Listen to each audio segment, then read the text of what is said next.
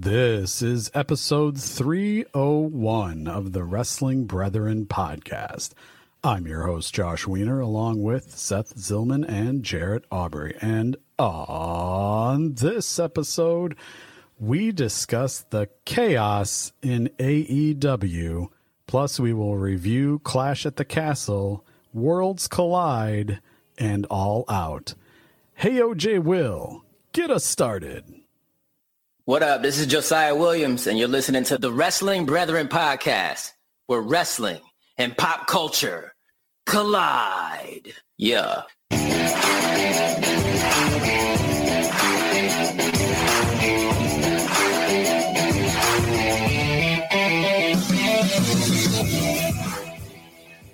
Welcome in to episode 301. And apparently the wrestling gods are all jealous of our fantasy booking because they keep implementing events that prevent us from discussing it.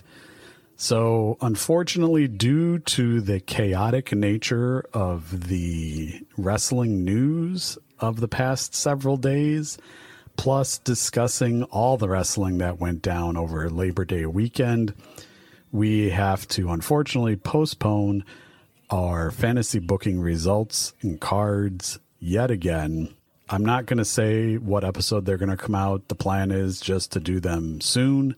And when things die down enough to allow us to talk about it, we will have it for you right here on the podcast. But before we can get there, we have to finish up here.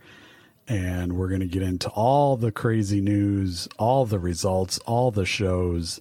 But before we can do any of that, Seth, Jarrett, how the hell are you? Well, I know it's been a pretty light news week here, so I guess we'll just have a nice casual discussion about these shows. Now, I can only put on that joke for so long, but I said a couple times, it's a very interesting time to be a wrestling fan, and boy, there's been some poop hitting the fan. So it kind of sucks that we have to put our fantasy booking back a week. But to be brutally honest, there's been stuff with Classic Wrestling Memories that Trey and I'll try to do, and we're going to do it the next episode. Then something big happens, and then we're going to do it in the next episode. Then something big happens.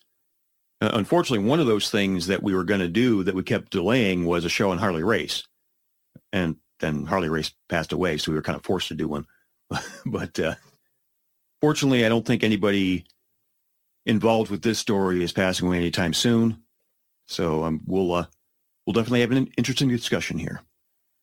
I've been wondering that for the past week or so, well, actually maybe for the past month or so, since a certain person with a bunch of H's in his name took over at WWE. But if we're living in like wrestling bizarro world, because all of a sudden WWE is the place to be and AEW is all this backstage heat and tension and no one knows what the hell's going on. And it's like the roles have flipped. And between all the wrestling and all the matches and all the happenings over the weekend, and then plus the scrum business and everything going on at AEW, this is going to be one hell of a show to discuss and dissect and talk about things. And, oh, yeah, I'm looking forward to it, guys.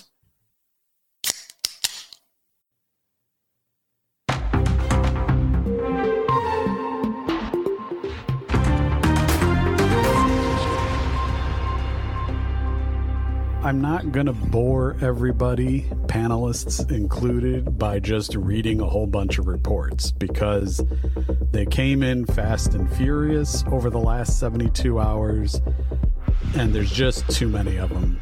So I'm going to summarize and try to use a logistical timeline to get us to the discussion.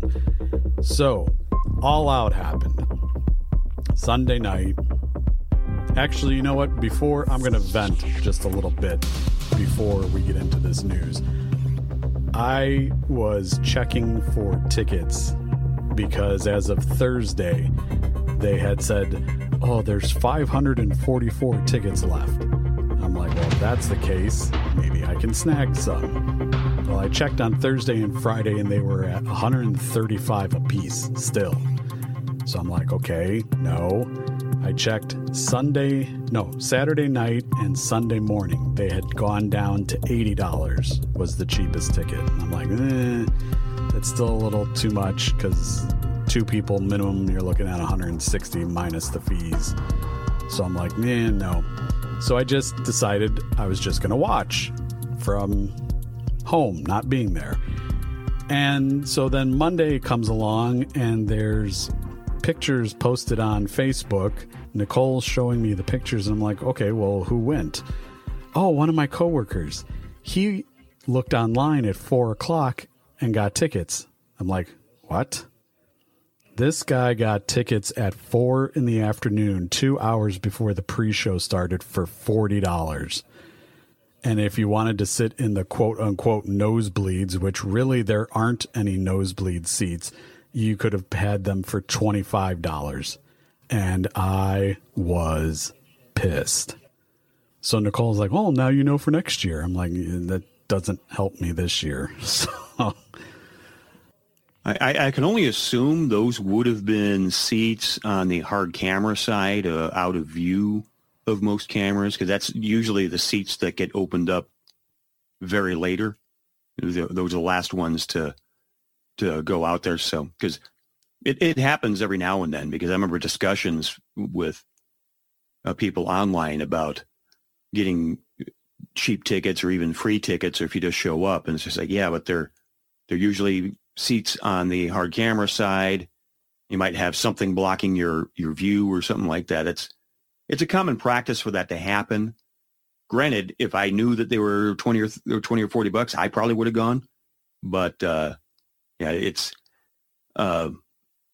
was probably seats in the hard camera side, which the reason why those are the last to go is because people like to see themselves on TV when they go to something that's on TV. I ain't got to see nothing but what I came to see. So as long as I'm not near the pyro, I don't care. Let's go to a show and get burned. Yeah, right. And deaf. All right. Well, Josh and Seth not going aside. All Out happens Sunday night. The main event happens. Punk wins the title back. And we get the ending that we get. And we'll get into it in the review of the show. But that ending is quickly forgotten because of the post pay-per-view incidents. And the first one is something that normally occurs, and it's the media scrum, where Tony Khan sits up at the table in front of the media and various wrestlers who performed on the show come up there and they talk. Well, it was CM Punk's turn. I think he kicked off the scrum, if I'm not mistaken. And he starts going off on Colt Cabana and his relationship with him. Now, nobody asked him about it. He just decided this was the time to vent about it. So he goes off on him. Tony Khan is sitting there uncomfortably next to him, tries to intervene a couple of times, and Punk puts his hand out like he's a parent driving a car and protecting his child with a arm seatbelt. Then he goes off on Hangman Adam Page, and he goes off on the EVPs, which are Kenny Omega and the Young Bucks. So the scrum with Punk ends. Tony is very uncomfortable the entire time. Punk goes away. Other people come in. And while this is happening, that other people are being interviewed, allegedly there's a backstage altercation that happens in CM Punk's locker room involving Kenny Omega, the Young Bucks, Ace Steel, CM Punk, Ace Steel's wife, and Larry the dog. I think were all the primary people involved. Other people who ended up breaking things up or attempting to keep the peace or whatever: Pat Buck, executive producer; Michael Nakazawa, who's part of Kenny's crew; Brandon Cutler, Christopher Daniels, I think, was involved as well. Christopher Daniels, yeah. So all these people there's a whole bunch of he said going on, and as to the order of the events or what happened, or the Bucks kicked the door in, the Bucks didn't kick the door in. There's a whole bunch of variations of what happened. But the gist is this. Nick Jackson got almost knocked out from a flying chair thrown by Ace Steel. Kenny Omega had his hair pulled and was bit by Ace Steel. And Punk threw some punches at Matt Jackson.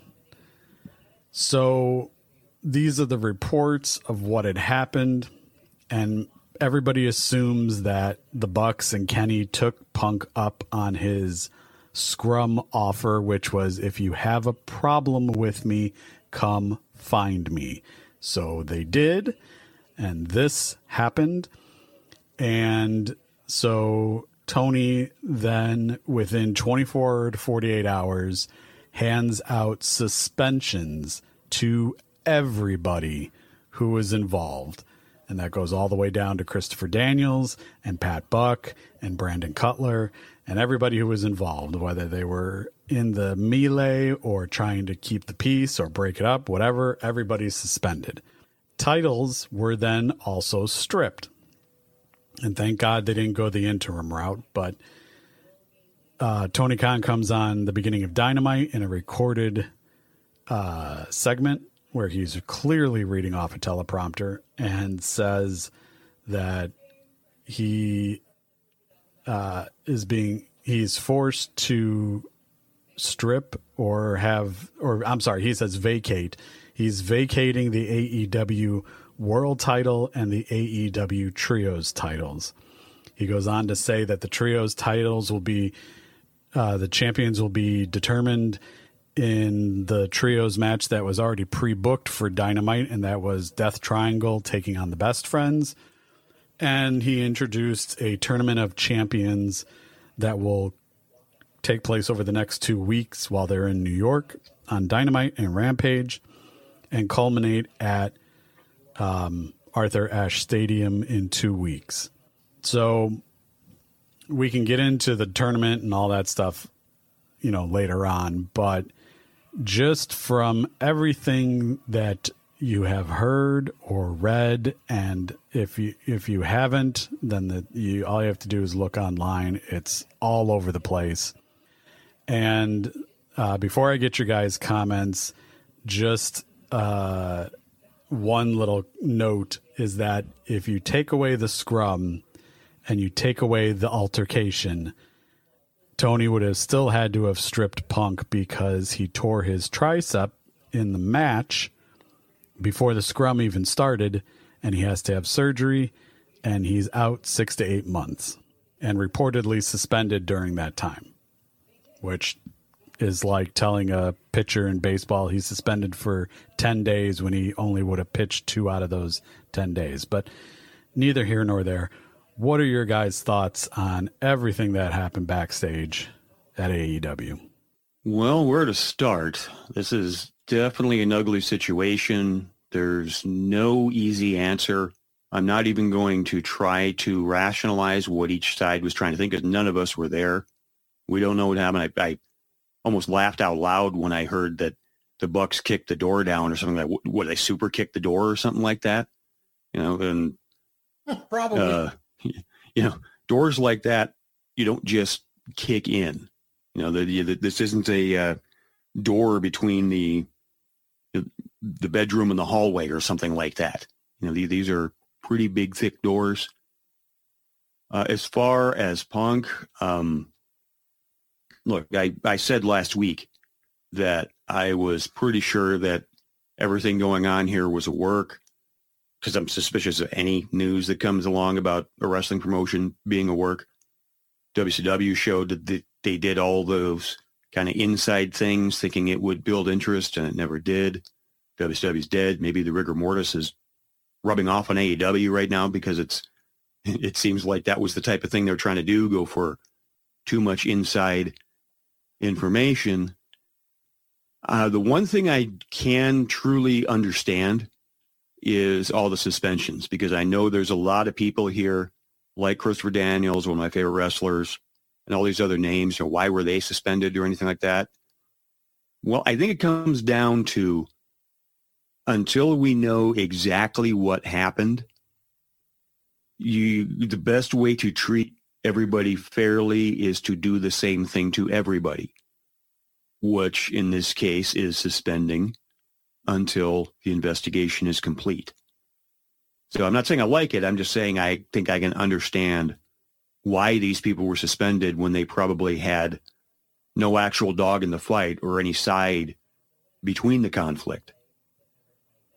Going back to the situation building up to this, where Punk did that supposed shoot promo on Adam Page and telling him to come out right now for a match. I never understood that. But what I did think was part of a work was, if you go back to when we were talking about Double or Nothing, if I recall correctly, I was saying that I think Punk was turning heel then, because one of the things that upset Punk was Hangman saying how Punk was, I don't know if he used the term cancer specifically, but he was basically accusing Punk of being bad to the locker room, and he was fighting on behalf of the locker room. Well, if Punk is turning heel in storyline, then that would vindicate Hangman's statements there. It would vindicate that promo. And obviously that didn't happen, and things happened the way they were. He broke his foot. We got Moxley, who wound up doing some of the best work of his career in the last couple months here. And then that brings us to this situation here. And like I said, there's no easy solution here. I'm not even going to try to justify what anybody did, because none of us were there. We don't know what was going through their heads. It's just what Punk did, where he starts the press conference by bringing up Colt Cabana and basically dissing the promotion while the owner of the company is sitting right next to him. That is not exactly smart. It takes balls. Don't get me wrong. It takes major balls, but it also is not very smart. And that is one of those things that I can understand somebody being terminated on the spot for doing stuff like that. Now, it still may make him a martyr, Punk in this case, over what he said in some fans' eyes, because I know there are people out there who think CM Punk can do no wrong and he's been misunderstood this whole time, blah, blah, blah. But that was very unprofessional. That's literally one of the most unprofessional things I've heard of as far as wrestling goes back to the WCW analogy, WCW rubbing off. So I probably won't have a true opinion on this until more facts come out, and we'll see what happens. But it's a pretty safe bet we're not going to see Punk in AEW anytime soon. I mean, obviously he's injured again, so he can't wrestle. If something were to happen to Kenny and the Bucks over this, if they were to be fired or whatever, terminated, they have options. They can go back to New Japan. It probably wouldn't be any big deal for them to go back to New Japan. Punk, he definitely burned a bridge with WWE, and I think he may be one of those guys who may have a harder time getting back with Triple H in charge instead of Vince. I may be wrong about that, talking out of my butt when I'm saying that, because obviously, again, none of us were there when Punk left WWE, but Hunter was, and he knew what happened there. So I guess I'll just have to take a wait-and-see approach. Those were kind of my knee-jerk reactions. And hopefully the cooler heads will prevail. We'll get a rejuvenated, happy locker room, because when locker room morale is low, I think it does make working the job harder. I think we've all been there. Maybe not in wrestling, but we've probably all been there in various jobs over our careers. And I just hope the truth comes out quickly, and whatever justice needs to be done is done. Jared, before you jump in, Seth, when you said the best thing to do is to treat everybody fairly and the same and just suspend everybody, I immediately thought of the Major League movie franchise where there's infighting within the Indians' dugout. They're all fighting each other instead of fighting the other team. And the one umpire says to the other, "What are you going to do? You going to eject all of them?" And he's like, "Yeah, all of you, out of here." And he ejects 25 players. But I digress. So, wow, yeah, this is, yeah. What a great movie, though. Yeah. Just a bit outside. Yeah. That Major League, Monty Python and the Holy Grail, and what was I thinking about the other day? My top 3. Damn it, I can't even remember what it was now. But yeah, it was crazy. It was a really weird sense of humor, anyway. And I digress. So this is huge. This is monumental. This is ginormous. This is whatever you want to call it. So what I saw, that I'm going to contradict you guys for just a sec, but the clip that I saw, or the whole part of the Punk thing that I saw, was he didn't just show up and go off on Cole Cabana. There's a guy in the audience that brought it up, and Punk was talking to him. It's like, why are you affiliated with him? Is he your buddy or something? I can't remember what exact words that were used. And the guy finds like, well, yeah, I'm a journalist, but I'm friends with Cole Cabana or whatever. And then that's when Punk just lost his shit after that. Well, let me jump in here because I saw the beginning of it. Because if you saw the AEW side of it, that was on their official Facebook or not Facebook, YouTube. It kind of starts with Punk like in mid promo, you might say. I think Denise Salcedo has it from the beginning. It's like Punk actually asked one of the journalists, is like, "Are you still doing improv?" He's like, "No, but what you were doing improv? Who are you doing it with?" "Oh, well, I was doing it with Scott Colton. It was Cole Cabana." And it's like Punk actually initiated the talk to it. That's why my knee-jerk reaction when I was watching this was that it was a work, because it's just like, why would he just suddenly go into promo mode on Cole Cabana when nobody asked about him? So I didn't want to step in your time. I didn't want to talk down to you or anything about it. It was Punk just basically sat down and just started talking about Cole Cabana, and that just blew my mind as to why you'd want to do that. All good, but what? Damn, that was a promo of promos. But I don't believe it was just a promo. What I like what you said, Seth. I'm going to comment on what I saw. I don't know what happened in the hallway. I don't know what happened in the fight. There's all kinds of reports, like we've said. I don't know who kicked what door in. I don't know, if actually we got bitten, whatever. All those reports. What I saw, I know what I saw in the interview, and so this, and you guys are going to hate me because you're Chicago guys, but CM Punk is a piece of shit. Okay. To go live in a press conference after an event, bury a guy, Cole Cabana, that is still part of the organization, whatever your personal relationship with him or not is, right? As he's still in ROH, to bury a recent former champion in Hangman Adam Page. Guys, if you caught that and how he was saying what a dumbass he basically was for not taking advice from legends around the company. Empty-headed dumb fuck. There you go. I'm paraphrasing everything here, folks, so feel free to jump in and give me the exact words. So there's that. I don't know what the beef is with Omega and the Young Bucks, and he just said, the EVPs had no clue what they were doing. They were clueless, stupid, whatever. So I don't know what the situation is that brought those comments on, like whether there was booking issues or whatever the deal was. So I can't speak to those comments.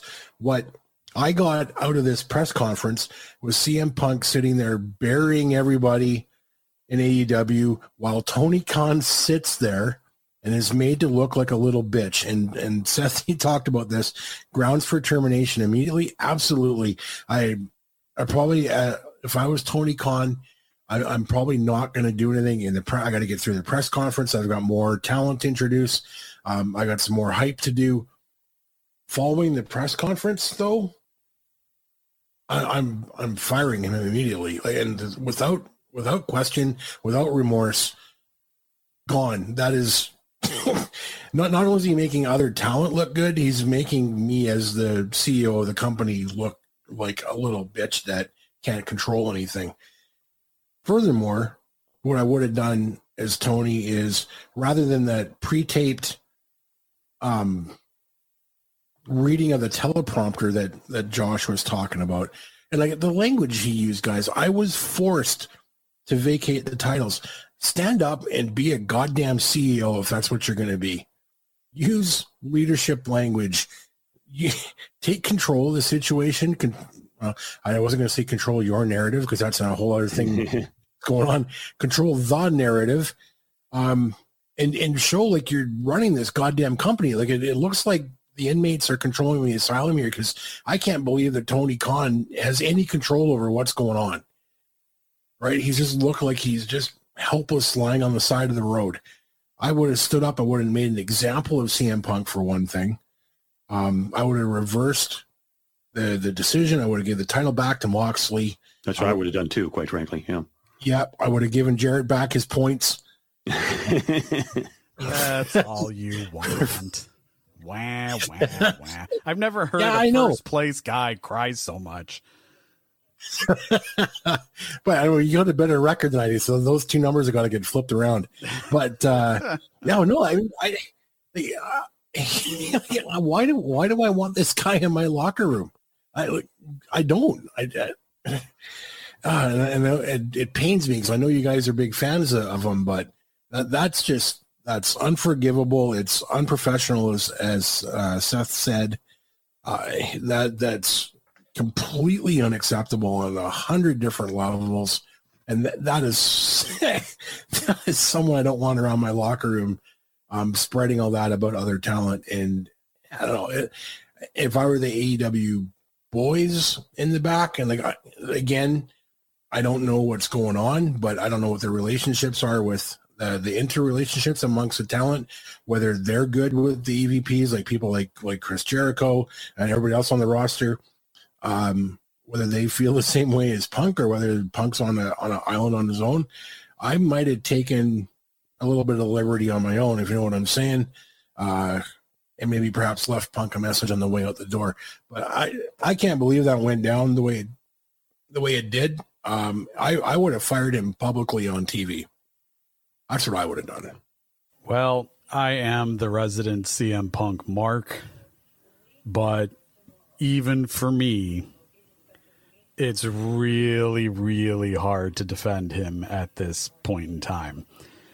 I will say that I completely understand his perspective on the Colt Cabana thing. Was that the time and place to air that? No.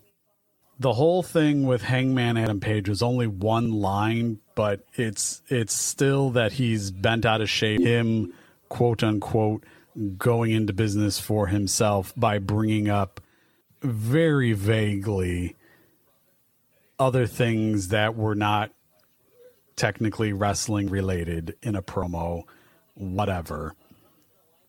Not really great to be burying somebody that you probably have to work with, or in theory would have had to have worked with.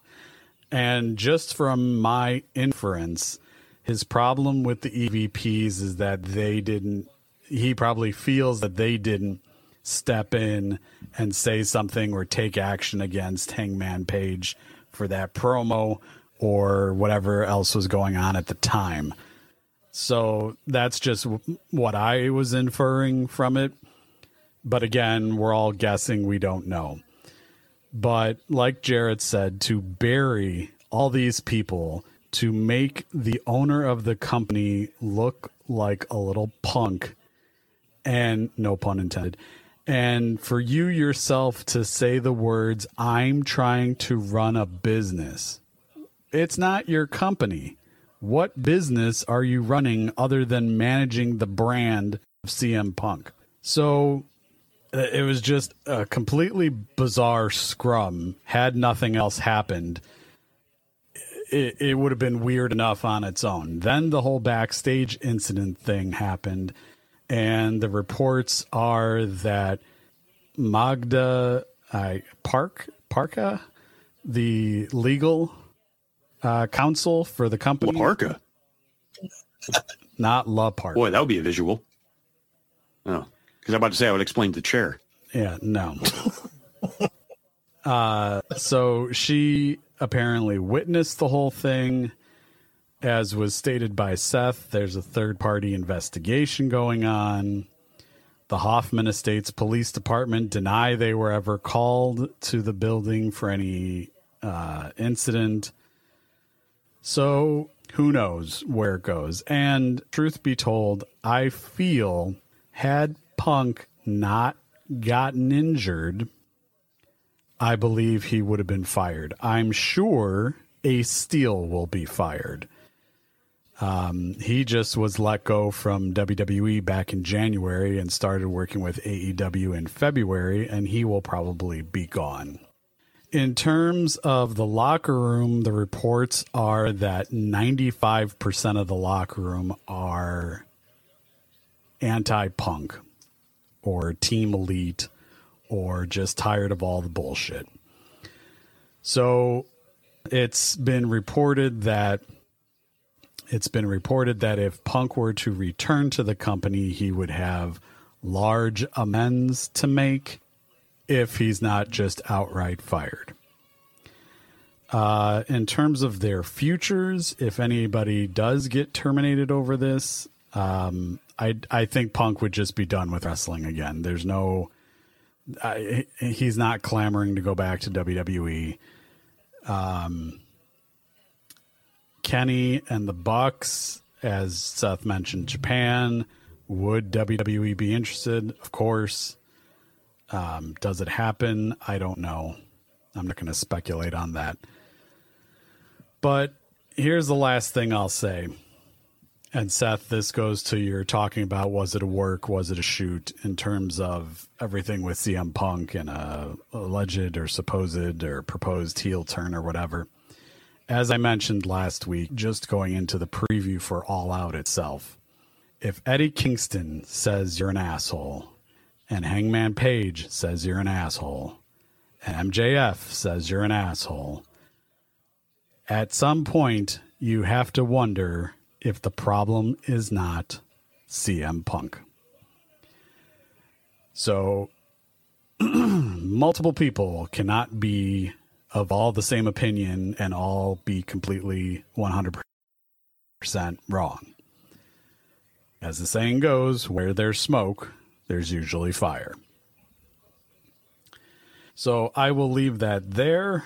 We will be crowning a new World Heavyweight Champion yet again. There are, I believe, 6 individuals in this tournament. They couldn't even do a full 8-man tournament. But Bryan Danielson already eliminated Hangman Page. So Bryan Danielson will be taking on Chris Jericho next week on Dynamite, as Jericho got a first-round bye. Jon Moxley also got a first-round bye, and he will be facing the winner of Sammy Guevara versus Darby Allin, which is airing on Rampage. And then the winner of those 2 matches will go against each other at Arthur Ashe Stadium on August 21st to crown the new AEW World Champion. And unfortunately, forgotten in all of this is what happened at the end of All Out, but we'll get to that in a little bit. But first, let us start our review, or reviews, plural, by going over probably the tamest show of the weekend, WWE Clash at the Castle in the UK.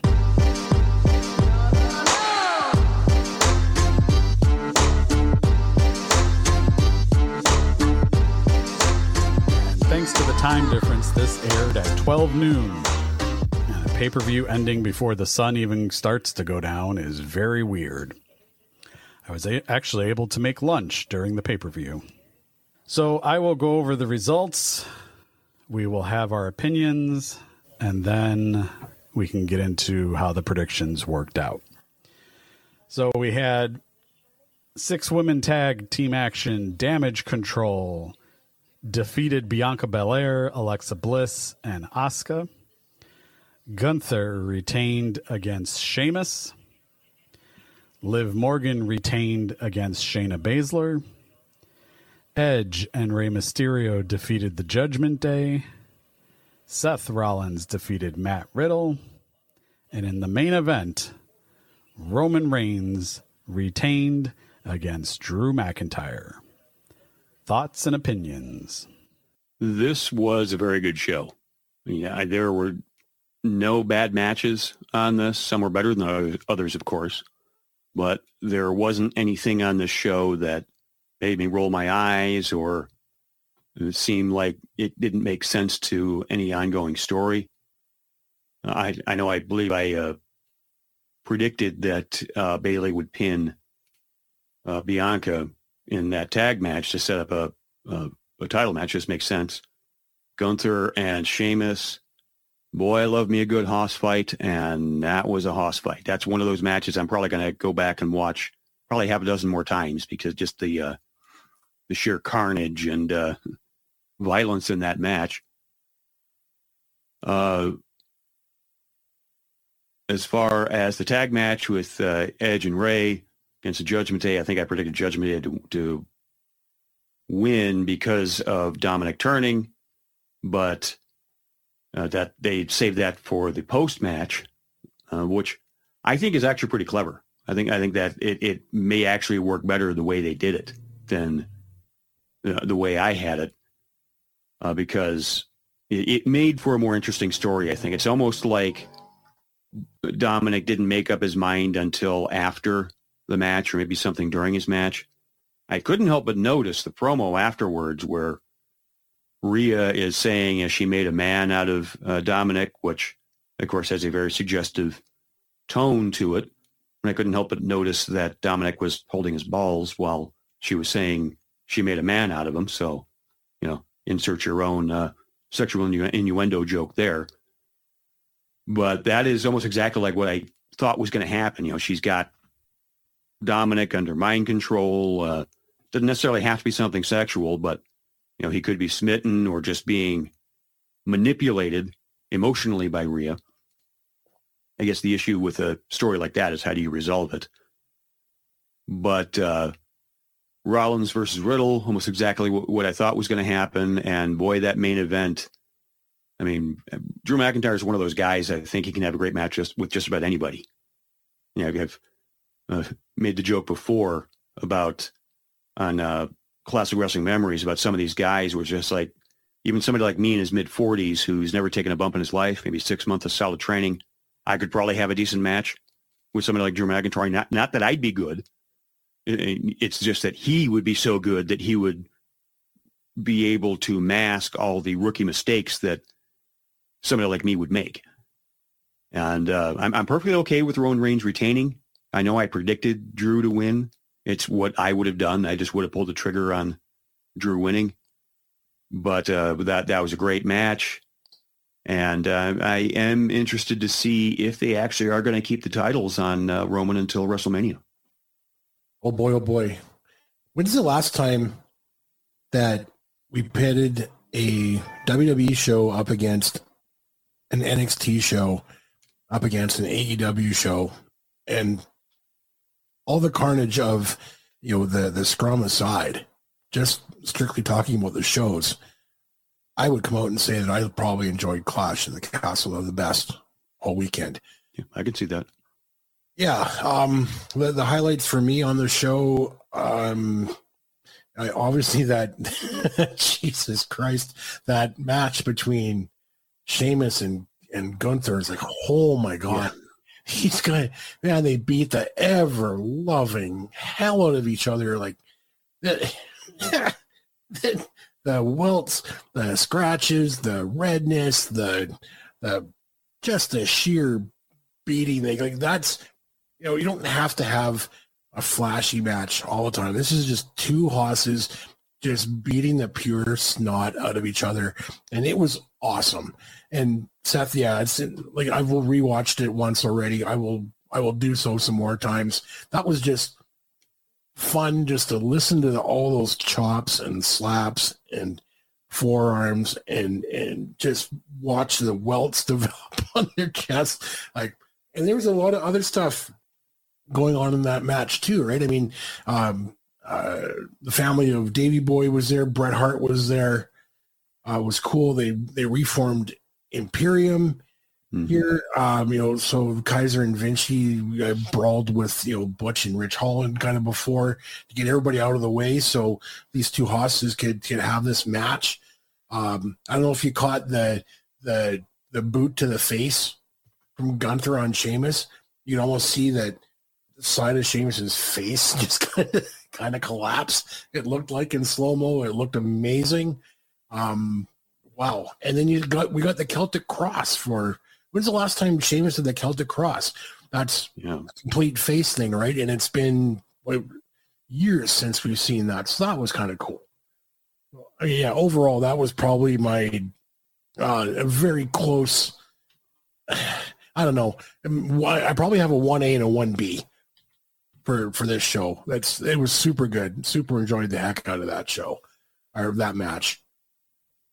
What else was good for me? So Edge and Ray and Judgment Day. I mean, the match was okay what it was. I'm not sure I get the ending. I don't know why Dominic helps them win the match and then turns on them both. I'm not quite sure. I don't know why you just don't have them do that and cost them the match. It just seemed a little bit silly, but I'm finally glad that after all the months that we were predicting this to happen, that Dominic finally made the heel turn. That made it really well. Edge's 619 was god awful. Yikes. Although the spear on Priest through the ropes was pretty cool. Yeah. What else happened? Riddle and Rollins was awesome. That was just high energy for the whole match. They were beating the crap out of each other too. Lots of big moves. So that was really cool. And then you got the main event. So I was scared, guys, as a Roman Reigns guy, as someone who acknowledges my tribal chief. I was scared. I with the build-up, having this being in Cardiff, the intro video that they gave Drew before he made his entrance, it's like, oh no, they're really going all out for Drew. This could be the one. To his old theme of broken dreams, which everybody was clamoring for. Yeah, that sounds like Turn the Page by Bob Seger when you first hear it. No Jimmy and Jey Uso, no Paul Heyman, not even Sami Zayn. This is one-on-one, and the hype is behind Drew, and I'm worried. I'm really worried. And I'm watching this. I am on as much of the edge of my seat I can. These guys are absolute friggin' pros when it comes to the long 2 count, the kick out of the last second. I thought when early on, or not actually early on, but maybe it was probably about 2/3 of the way, maybe getting close to the end, Drew hit that Claymore. I'm like, oh no, this is over. It's absolutely over. Sorry, Roman, you're done. And then we get the thing I've been wanting for months. Now Solo Sikoa shows up. I think, Josh, I messaged you in Signal. How many oh my gods did I put in that message? When he showed up and pulled the ref out of the ring, I literally jumped out of my chair and popped, and I was up for the 3 count. I counted out loud with the ref. I yelled out. I popped at the end of it. Everybody in the house was wondering what the hell was wrong with me. But yeah, I mean, I was completely invested in that match. I went through all the ups and downs in the match. Yeah, what a great match. And to finally get something new happening with the bloodline. And it's another family member, but let's see what the Solo Sikoa story is and what they do with him and how Roman treats him and all of this. And Yeah, I was so happy to see that. I actually messaged Josh right before the show started. I'm like, the only way they're going to save this and make Drew look good and make Roman look heely and have him kind of survive is to have Solo Sikoa come out, and goddamn, it happened. I was so happy. That main event made my day. And I'm pounding the table like Josh is. That's how excited I am about this match. Hashtag audio problems. So I'm going to be a stickler for some details. No, you shall not. Back when Bayley formed her group, they had applied for the trademark of damage control, CTRL, which is the abbreviation on a keyboard. They come out at Clash at the Castle, and the Videotron says control, CONTROL. I'm like, okay, did they change their mind and forego the trademark? And then they come out on Monday Night Raw, damage control, CTRL. I'm like, somebody get fired for not doing it right on Saturday? What is going on? It's not that complicated. Maybe their computers have autocorrect. Yeah. Oh, did you mean control? No, bitch. No. My God, Seth, I literally just spit out my drink. And you. The Intercontinental title match, I can't really add much more to it except for I popped the most for the reformation of Imperium. Now, if you can just give them back Symphony No. 9 in E minor, it'd be perfect. And maybe get rid of Giovanni's NXT name, but that's fine for me. Just the intense close-up on Ludwig Kaiser saying... as soon as he said Giovanni, I'm like, yes, Imperium. And I was like, well, what if they're just doing that because they're in Wales? And then I got notification that Giovanni's been added to the SmackDown roster. Yes. So, like I said, just give me Symphony No. 9 in E minor, and all will be right with the world. And they put Gunther. Give him back the Dvorak, and maybe give Gunther a last name or a first name if he wants to be Walter Gunther or Gunther Walter or something like that. He was back with exceptions. I was just going to say, I mean, there are exceptions, but for the most part, I don't really like people just having one name. Edge. Mm-hmm. Walter was a good exception, and they went and screwed it up. Yeah. Gunther and Ludwig and Giovanni were all in Imperium black, which is much better than Gunther SmackDown red for whatever reason. But anyway, so those are the details I appreciated there. Liv Morgan and Shayna Baszler, I guess it worked to get Liv a better babyface reaction, but I don't know where you go from here because you've had Liv beat Shayna Baszler and Ronda Rousey twice now. So they're going to have to do some rebuilding of some of the other people in this division. But Judgment Day, I agree with Jared. I don't understand the helping and then turning. It would have been much better, and all of us would have gotten our points if he would have helped Judgment Day win. Matt Riddle, Seth Rollins, nothing more you can say about that. That was just great. The second rope curb stomp to end it was amazing. And I completely agree with everything that Jared said about the main event. That's how you make Drew look good in defeat and keep him strong. And you know what? Cardiff didn't boo as loud as I thought they would for that result. There were signs saying if Drew loses, we riot. Well, I didn't see any riots. Yeah, Solo Sikoa, Triple H, I give you full permission to change his name. They did refer to him as the third Uso, right? Yeah, the third Uso brother. Yeah, the announce team, yeah. Yeah, SmackDown should be interesting. I'm actually looking forward to it. It's the calm at the end of the week based on how the week started. So briefly, I will go over the predictions results for this show. Jarrett and I were both 4-2. He had me on points, 15-11. And Seth finished 3-3 for 6 points.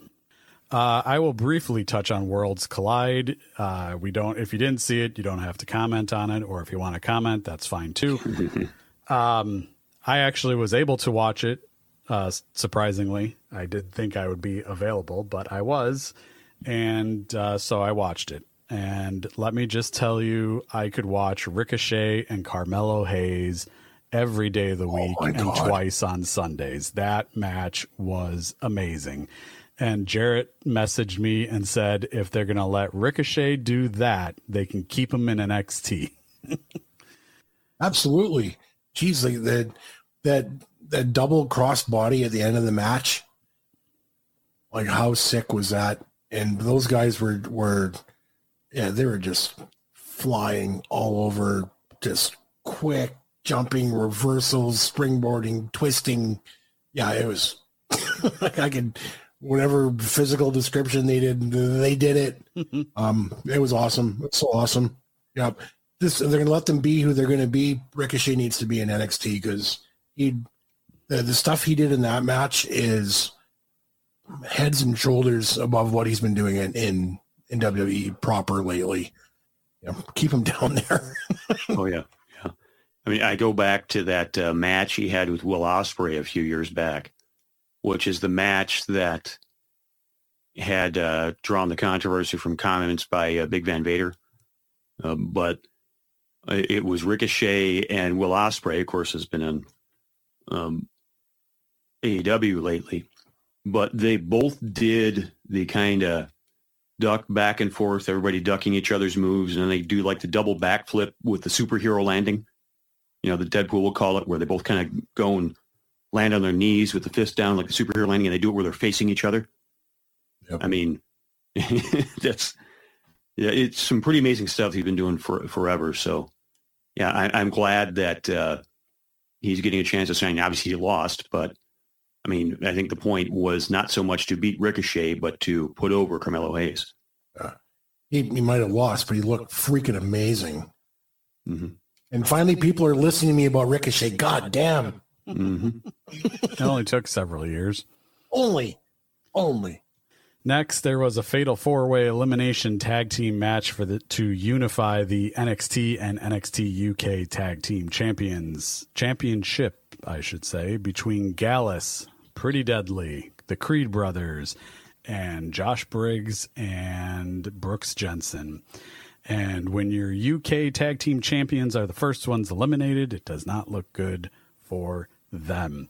The finals ended up being Pretty Deadly and the Creed brothers, and Diamond Mine partner at the time, Damon Kemp, turns on the Creed brothers, and it is their downfall. Your new unified tag team champions are Pretty Deadly. I'm not quite sure why you need 4 teams to unify 2 titles, but the action was good. It is what it is. It was probably the least entertaining match on the card, but even then, it's still advanced storyline. Triple threat match to unify the NXT and NXT UK Women's Championships.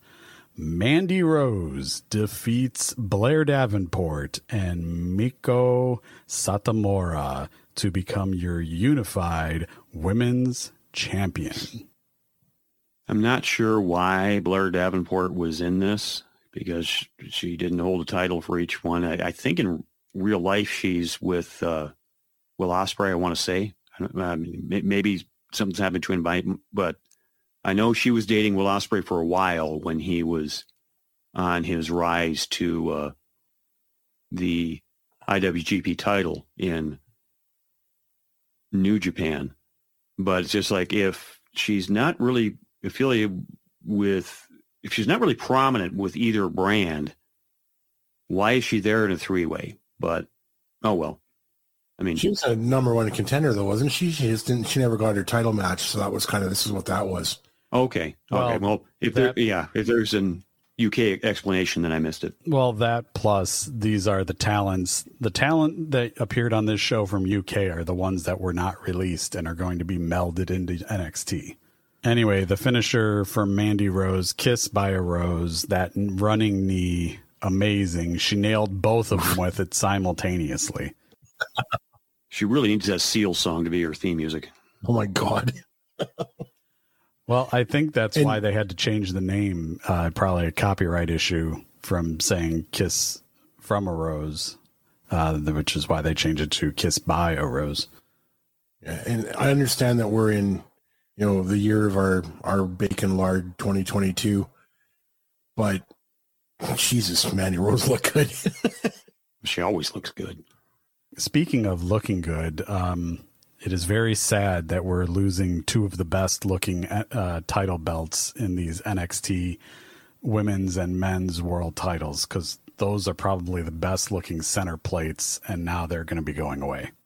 Yeah, I could go on a whole rant on that, because it's like, I know I'm a belt mark. I mean, Train accused me of that a few years back, and I was like, what, really? And then it finally dawned on me, yeah, I guess you're right. Cool belts are cool. And I don't think there's really any cool looking belt out there right now, at least as far as between WWE, AEW, or New Japan. New Japan had that awesome looking fourth belt, but their current world title, and it almost looks like if somebody took the Divas title and just made it gold instead of Bratz colors. For the NXT women's tag team titles, Nikki Drop. Nikki ASH and Doudrop lose to Katana Chance and Caden Carter, who retain their titles thanks to the interference from Toxic Attraction. I can't help but notice that both names for the champions, it's KC, like, the initials KC. So I don't know. I just noticed stuff like that, but this was probably the most uninterested I was, because I'm pretty sure Nikki's going to go back to being Nikki Cross. At least I hope so, because the superhero thing just ain't working. Somehow she's still almost a superhero, even though she's a villain. So she should be referring to herself as a supervillain now, but well, yeah, I didn't really care for this much at all.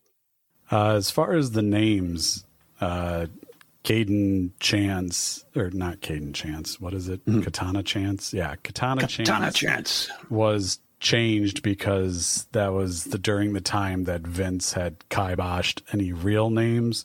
But her real name is Casey Catanzaro, which is also KC, and her first name is Casey. So they just kept the alliteration. As far as Nikki and Doudrop, they were once again in the background on Monday Night Raw during a backstage segment where Nikki Cross took off her eye mask and threw it at Doudrop. But apparently they didn't continue that across to NXT because they were on NXT again the next night and they were still teaming together. So that will probably be saved and kept to a Monday Night Raw storyline. So we'll have to see how much longer this goes. And they have trademarked Piper Niven. We mentioned that a long time ago. We just never knew when they were going to bring it to fruition. And now maybe they are getting to that. And in the main event for the unification of the NXT and NXT UK Championship, Braun Breaker, personal opinions aside, defeats Tyler Bate and is your new unified champion. And if you thought NXT UK was getting over on this show, you were mistaken. Yeah, that's pretty much across the board. The UK guys lost, at least as far as the UK champion, the guys that held the UK championships. So, yeah, I would have rather had a bit more mix-up as far as having some of the UK branded champions win, but what can you do?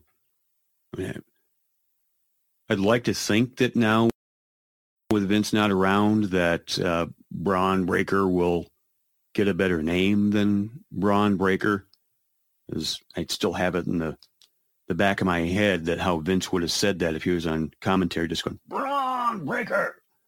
But, just let him be Rex Steiner or whatever he wants to be called. And just It's so obvious. And it's just one of those things. I'm not going to go too long on it now because obviously Vince isn't there anymore. So we probably don't have to worry about it. But it's just like some of the fickleness, if that's a word, that he has for people's names just doesn't make any sense. Yeah. And I'm not on board with Braun Breaker right now, but you have to agree or admit to yourself that his resume is pretty damn impressive. And that speaks specifically to the rocket being strapped to him and them thinking that he's the next big thing, because he has defeated Tyler Bate and Pete Dunne and Walter and Tommaso Ciampa and Roderick Strong. And the list goes on and on and on of all the people he's defeated. So I think he has a win over Johnny Gargano. So, for as much as I don't care for him and some others might not either, you can't deny the people that he's defeated. So the resume is quite deep for Mr. Breaker. Okay, moving on to All Out. The show before the storm, I guess. I'm just going to quickly run down 0 Hour. I don't think any storylines were advanced here. Sammy and Ty defeated Ortiz and Soho to retain the AAA mixed tag titles. Hook defeated and retained against Angelo Parker. Pac defeated and retained against Kip Sabian. And Eddie Kingston defeated Tomohiro Ishii. The casino ladder match opened up All Out proper, where the winner gets a future world title shot. Claudio Castagnoli, Wheeler Yuta, Penta, Phoenix, Rush, Andrade El Idolo, Dante Martin, and the Joker. And we were all correct because the Joker was the winner, but he didn't actually do any wrestling. Stokely Hathaway came down with his guys that he'd been giving business cards to, and they all beat up everybody that was in the ring, and a masked guy gets up, climbs the ladder, grabs the chip, and he reveals himself, and it's Stokely Hathaway. So technically, Stokely should be getting the title shot, but that's neither here nor there. Then a Rolling Stones music plays over the intercom. Sympathy for the Devil. What was that title again? Sympathy for the Devil. Sympathy for the Devil. There you go. The Joker comes out in a devil mask, black and white. He comes down. Stokely hands him the chip, and the Joker is declared the winner. He goes to take off his mask, and he only does the gesture. He does not actually remove the mask, and he leaves with the chip. To be determined at a later time. Next, we got one of the two matches that now is meaningless for the AEW Trios title. The Elite of Kenny Omega and the Young Bucks defeat Dark Order and Hangman Page to win the titles. Yeah, that was for about 72 hours. Yeah. That was a heck of a match. A lot of fun there. It's almost exactly what I thought would happen. I can't remember if I predicted which side would win, but the finish I thought was practically poetry, with Hangman accidentally hitting his friend. Obviously, it wasn't followed up on, but I don't think it needed to be, because John Silver is one of those guys that I think is trusting of his friends. He'd write it off as being a miscalculation, and they're still friends at the end. But yeah, that darn good match, and I think the right finish. Yeah, I don't know about this one, guys. I mean, I think it was because we just knew the outcome, knew as much as we thought we knew. But for me, the outcome was never in doubt. So it was kind of, why do I really need to pay attention to this? There was the one bit where, Silver came really close to winning, and the crowd went banana when, it was when he almost won. But they tried to do a little bit of the Hangman storyline with a little bit of dissension there. and they tried to give some history with him and Omega. But all of that is like, I know who's winning. I really don't care. Just get over with it. Get it over with. And I can't really comment because my feed did not cooperate with me for the first half of this pay-per-view. So next, AEW TBS title match. Jade Cargill defeats Athena in about 3 minutes. Yeah, not much to say here. I mean, I think I predicted Jade to win. She was dressed like She-Hulk, so I thought that was very fitting. And the announcers did not pick up on it. They said she was green because she loves money. Boo. Okay. That was terrible. Yeah, I mean, how can you not tell that? I mean, she was dressed as Storm in the last big show, so, she's clearly a comic book fan, and more power to her. She came through a wall of bricks. Yeah, that's because she loves money. Oh, my God. That was her ode to the Shockmaster. Yeah. So terrible. I got nothing to say about the match. It is what it was. They tried to stuff a lot in, but they didn't really work together very well. It wasn't a great match. One Rampage spoiler. Jade comes out and cuts a promo saying she wonders who's going to step up to her and take her title. Me too, Jade. Me too. Anyway, next, AEW Trios match. Wardlow and FTR defeated Jay Lethal in the Motor City Machine Guns. And for an extra added bonus pinfall, Dax's daughter pinned Sanjay Dutt. Yeah, this was great. I mean, not match of the year, obviously not even match of the night, but it was entertaining, a lot of good action. I like all the guys involved in this match, so really nothing to complain about. Yeah, so you have two really good tag teams, but they really tried to make Wardlow stand out. Power bombs for everybody. Yeah, again, not a super fantastic match. It was decent though. Oh, but hey, Samoa Joe came back afterwards. Huzzah! I guess he's finished filming that television show.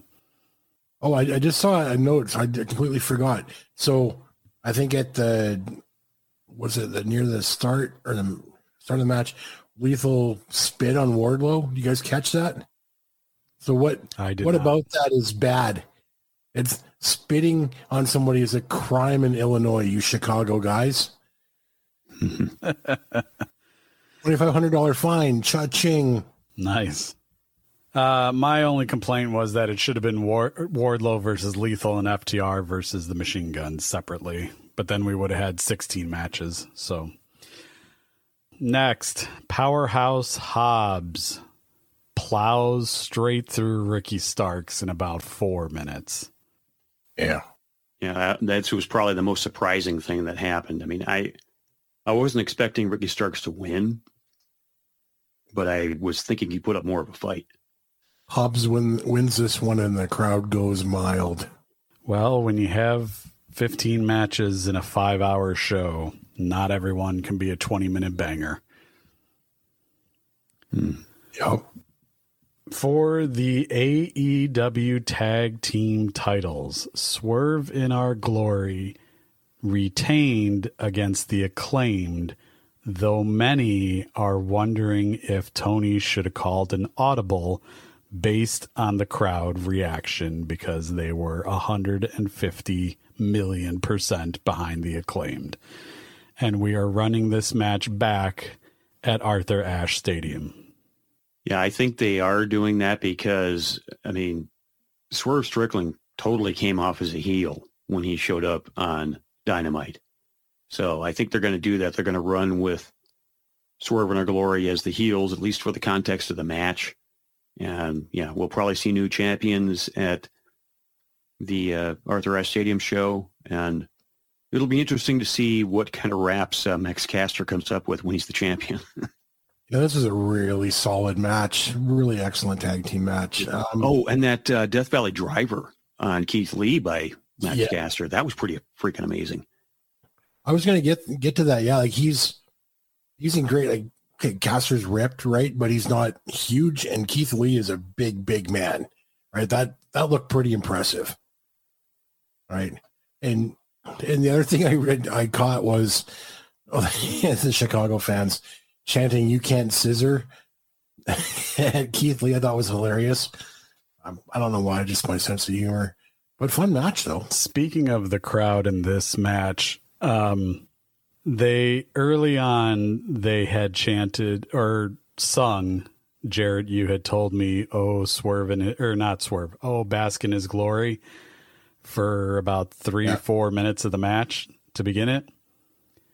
Did you catch when the crowd, with the same tune, so to speak, instead of "Oh, bask in his glory," they were singing "Oh, scissor me daddy" for like another minute and a half. I missed that.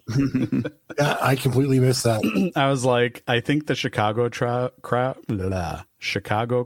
is trying to outdo the Cardiff crowd, which they're, 10,000 versus 70,000. They weren't going to be able to do it, but they tried.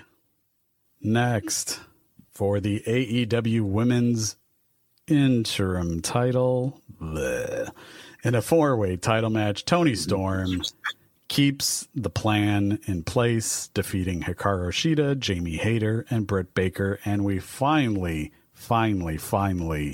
are looking like we're going towards the Jamie Hayter, Britt Baker. Cannot talk tonight. Jamie Hayter, Britt Baker. I'm about to say Britt Breaker, like she's Braun's cousin or something. Yeah. But yeah, I think you hit the nail on the head. I think they just kind of went with Toni Storm winning because she allegedly was set to win anyway. And I must confess, I think it would have been cool to give Shida another reign, but that's just me. And we'll see who steps up. I mean, I'm not sure who they have planned for next contender, because usually with AEW, you kind of get a feel for who the next challenger is. We didn't even get that on Dynamite. Maybe we'll get it on Rampage, but we'll see what happens. I unfortunately, I think for Toni Storm's sake, I think she was one of those that might have just gotten written off as she got hired because she was formerly in NXT and WWE. But I've always been a fan of her as long as I've seen her for the last few years since she showed up in NXT. But we'll see what happens. This match was kind of weird for me in that it was like two tag teams that were put together to wrestle in a 4-way match, and then each had to try and beat your partner to win a title. So it felt kind of weird. They did the partnership, and everybody's helping each other get out of pins and stuff like that. And then when you finally do that to your partner, it's like, "Oh, you bitch, you shouldn't have finally done that." And then all that takes over. Kind of tropish at this point, so not a lot of fun, but glad in the outcome that Toni Storm's getting some hype here. In another surprisingly short match, Christian Cage defeats Jungle Boy Jack Perry. I thought this was funny because Jungle Boy did that kind of go-home promo about you're not facing Jungle Boy, you're facing Jack Perry. And then he loses in 40 seconds. I mean, I get that it was because Luchasaurus turned on him, and I think we all figured Luchasaurus was with Christian in some capacity because of that time that Christian spent warping him, you might say. But I was surprised at the outcome. But at the same time, when I was watching it, it's like, okay, it still makes sense. My understanding is Christian has to get surgery for whatever injury he has, so we'll probably have Jungle Boy feuding with Luchasaurus for the next few months. And that's like a hero's journey type thing. He has to get past the powerful minion to get at the master.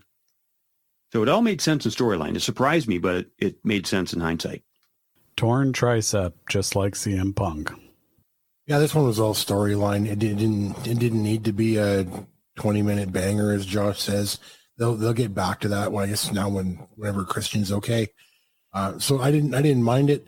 I saw a comment online that throughout the course of this storyline that Luchasaurus has pulled off the elusive triple turn. So I thought that was kind of cool. That's not easy to do. Meanwhile, Paul White in backstage scoffs at him. Rookie. 3 amateur hour.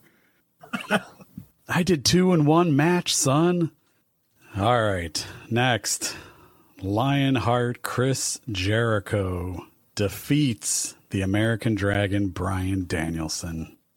Again, this made total sense in hindsight from a booking standpoint, because there was a whole thing going in of the best wrestler, the best sports entertainer. No, I'm going to be the best wrestler. And that, so you build up that whole thing of the best wrestler wins, and Jericho cheats to win. I mean, that's kind of heel 101, you might say. The guy that puts forth that he's going to be the best wrestler actually is the one that cheats to win. So it was a perfect finish for the story they're trying to tell, as far as the wrestler cheating to win to beat the supposed better wrestler. Obviously, we're getting a rematch on AEW next week, so there's probably more to come. Now that we know what we know and that we're getting the rematch, and I'm pretty much going to guarantee that Bryan Danielson wins that match, I'm okay with what happened here. But as it happened, I'm like, really, 50-year-old Chris Jericho wins again, like especially against the American Dragon version of Bryan Danielson. So I was a little disappointed. Cost me some points, but we'll get him back. Only in the next match, though. Only in the next match. Up to this point, I was like 11-0 or 12-0 or something like that before I lost. Through Jericho Danielson, you were 12-0 before, and that was your first loss, 12-1. Yeah. Having a night, Jesus. Thanks, Jericho. In the penultimate match of the night, if you don't count the backstage altercation, the AEW Trios match of Miro, Sting, and Darby Allin took on what would end up being the final match for the House of Black. Yeah, this is how you go out if you're going to go out, because Malachi Black obviously lost the pinfall to Darby Allin. I guess he is going back to WWE. Well, if I recall correctly, his wife works there now. No, or still. That's not the story, but continue. Oh, okay. Okay. But well, if he is leaving, then that's the right ending. You go out putting over somebody. So it was far from the best match of the show, but there was nothing bad about it. So, no problem here. I like that Sting was the one to use the mist. Oh yeah. Kind of the revenge bit there. Yeah, it was not a great match. But I did like that little bit of storytelling. Had I known that Malachi would have been getting his release, I would not have picked the House of Black to win this. Malachi Black received his very conditional release from the company. From what's being reported, he's dealing with mental issues and personal problems away from wrestling. So I'm imagining the conditions for the release are that he doesn't go to WWE immediately. People are saying they wouldn't be surprised if he took a year off or whatever the time frame may be to get his personal life in order. So he's not just asking for his release because Triple H is back in power. Okay. In the main event, CM Punk, for what it was worth, defeated Jon Moxley to become a 2-time AEW World Champion, and the combined amount of days for both of his title reigns is less than 14 days. Yeah. I mean, this was a great match, and I'm not quite sure where he hurt his tricep. I guess it was on a dive. But everything was great about this match. From the drama to the athletics, the Punk bled like a stuck pig, and the finish with him basically just hitting 2 go-to-sleeps to beat Moxley. That was all good, and they had the reveal at the end with MJF, and of course now we're not going to get that match, at least not anytime soon. So it'll be interesting to see where they go. I did like that on Dynamite, MJF reinforced that, well, I already got the title shot, so why do I need to be in the tournament? So I think it's cool that they're basically making a point to show that MJF's going to wait in the sidelines until the championship is decided, and then he gets his title shot.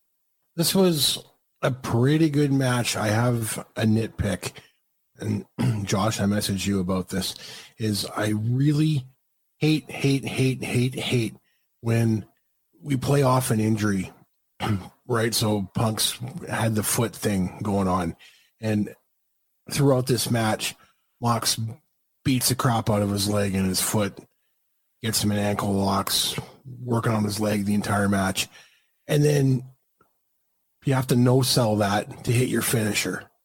That happened on more than one occasion, and that just bothers me, that you get an injured, quote-unquote, body part worked over all match, but it's okay for you to get up and hit your finisher twice and then win the match. Or that pisses me off a little bit. So I think I was a little bit mad at losing some points, but that's a big pet peeve of mine. I'm not a fan of that at all. So booked a little weird. Match was good though until that point. Does it make any difference that he was working the foot and the GTS is the knee?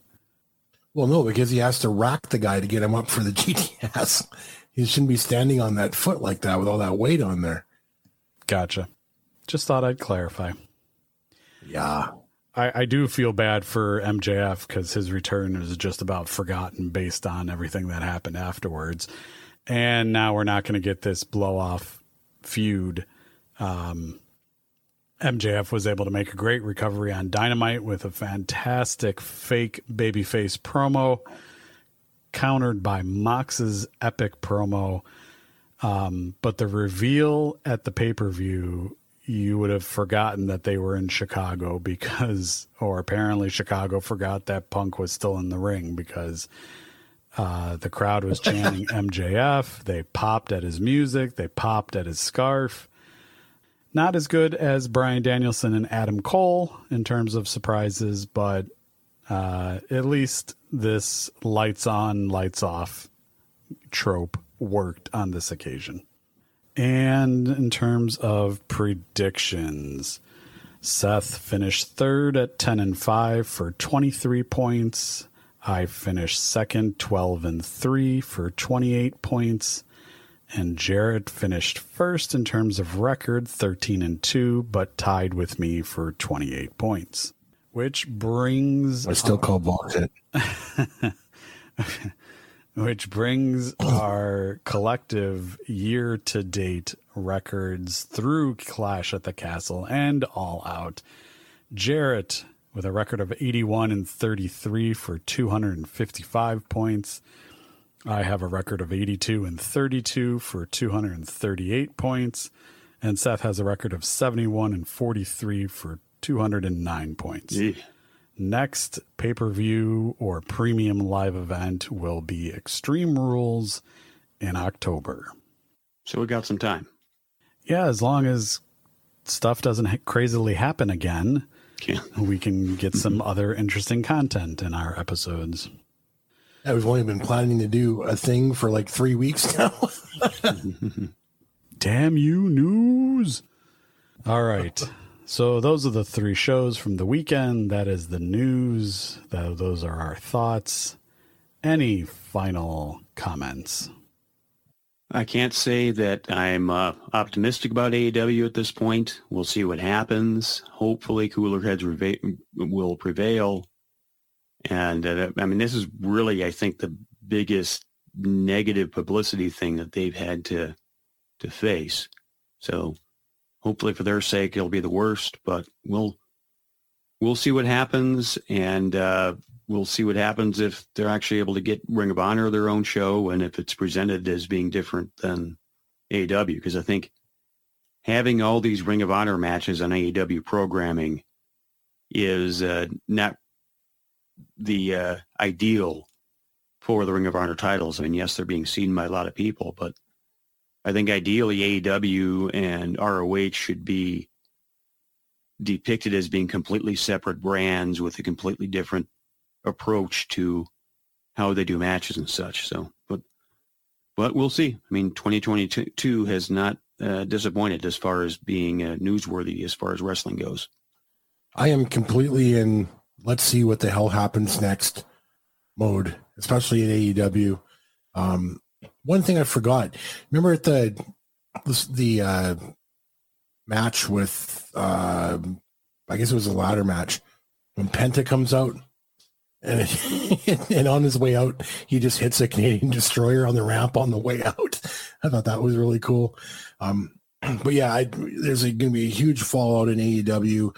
WWE is really ramping up under Triple H, and I can't wait to see what happens next there. I'm really looking forward to the next part of what's going on in the Bloodline storyline now that Solo Sikoa is in the mix. So yeah, I can't believe I'm actually saying 6 months ago, what were we talking about WWE? And like now, like, geez, I have to watch WWE now. So what a turnaround. And as Seth says, yeah, it's an interesting time to be a wrestling fan right now. So yeah, bring it on, folks. I will close out with two thoughts. One, if you thought you had an easy time to pick wrestling news story of the year for your year-end awards, you are mistaken, because you're going to have to pare it down from about 5 at this point. And secondly, I will say that on a recommendation, if you haven't seen or heard the interview between Ariel Helwani and Triple H, I highly recommend it. You can find it on YouTube or wherever you listen to podcasts. Just search for Ariel Meets, I think it's called. And, or you can just Google Ariel Helwani Triple H and you'll get to the interview. It's about an hour and 15 minutes, but it is quality stuff. It's fantastic, and you really get to see what Triple H's brain is like, right? He doesn't go into a lot of detail about a lot of things, but you can just tell. You can just see the gears spinning, and you tell the guy's got a great mind for what he's doing, and I'm happy he is where he is. Agreed. All right, well, next week, I'm not going to say that we're going to do the fantasy booking. We'll just see what happens. But next week, you can be rest assured that it will be episode 302, and we will come to you at that time with whatever wrestling has in store for us. So until then, once again, thank you for listening, downloading, and subscribing, and we will talk to you next time. Thank you for listening to this episode. You can subscribe to the Wrestling Brethren podcast on Apple Podcasts, Google Podcasts, Spotify, Pandora, or wherever you get your podcast fix to hear the latest discussion from the Wrestling Brethren. You can visit us at twbpodcast.com for posts and episodes. Visit the mothership, if you will, at behindthesquaredcircle.com, home of the Behind the Squared Circle podcast network. Let us know your thoughts, questions, and comments at Twitter at TWBP Show, on Facebook at facebook.com/Behind the Squared Circle, and on Instagram at The Wrestling Brethren. You can follow Jarrett on Twitter at The Bacon Rev, and you can follow Josh at Southpaw Josh. Thank you again for listening, and we will talk to you again soon with more from The Wrestling Brethren.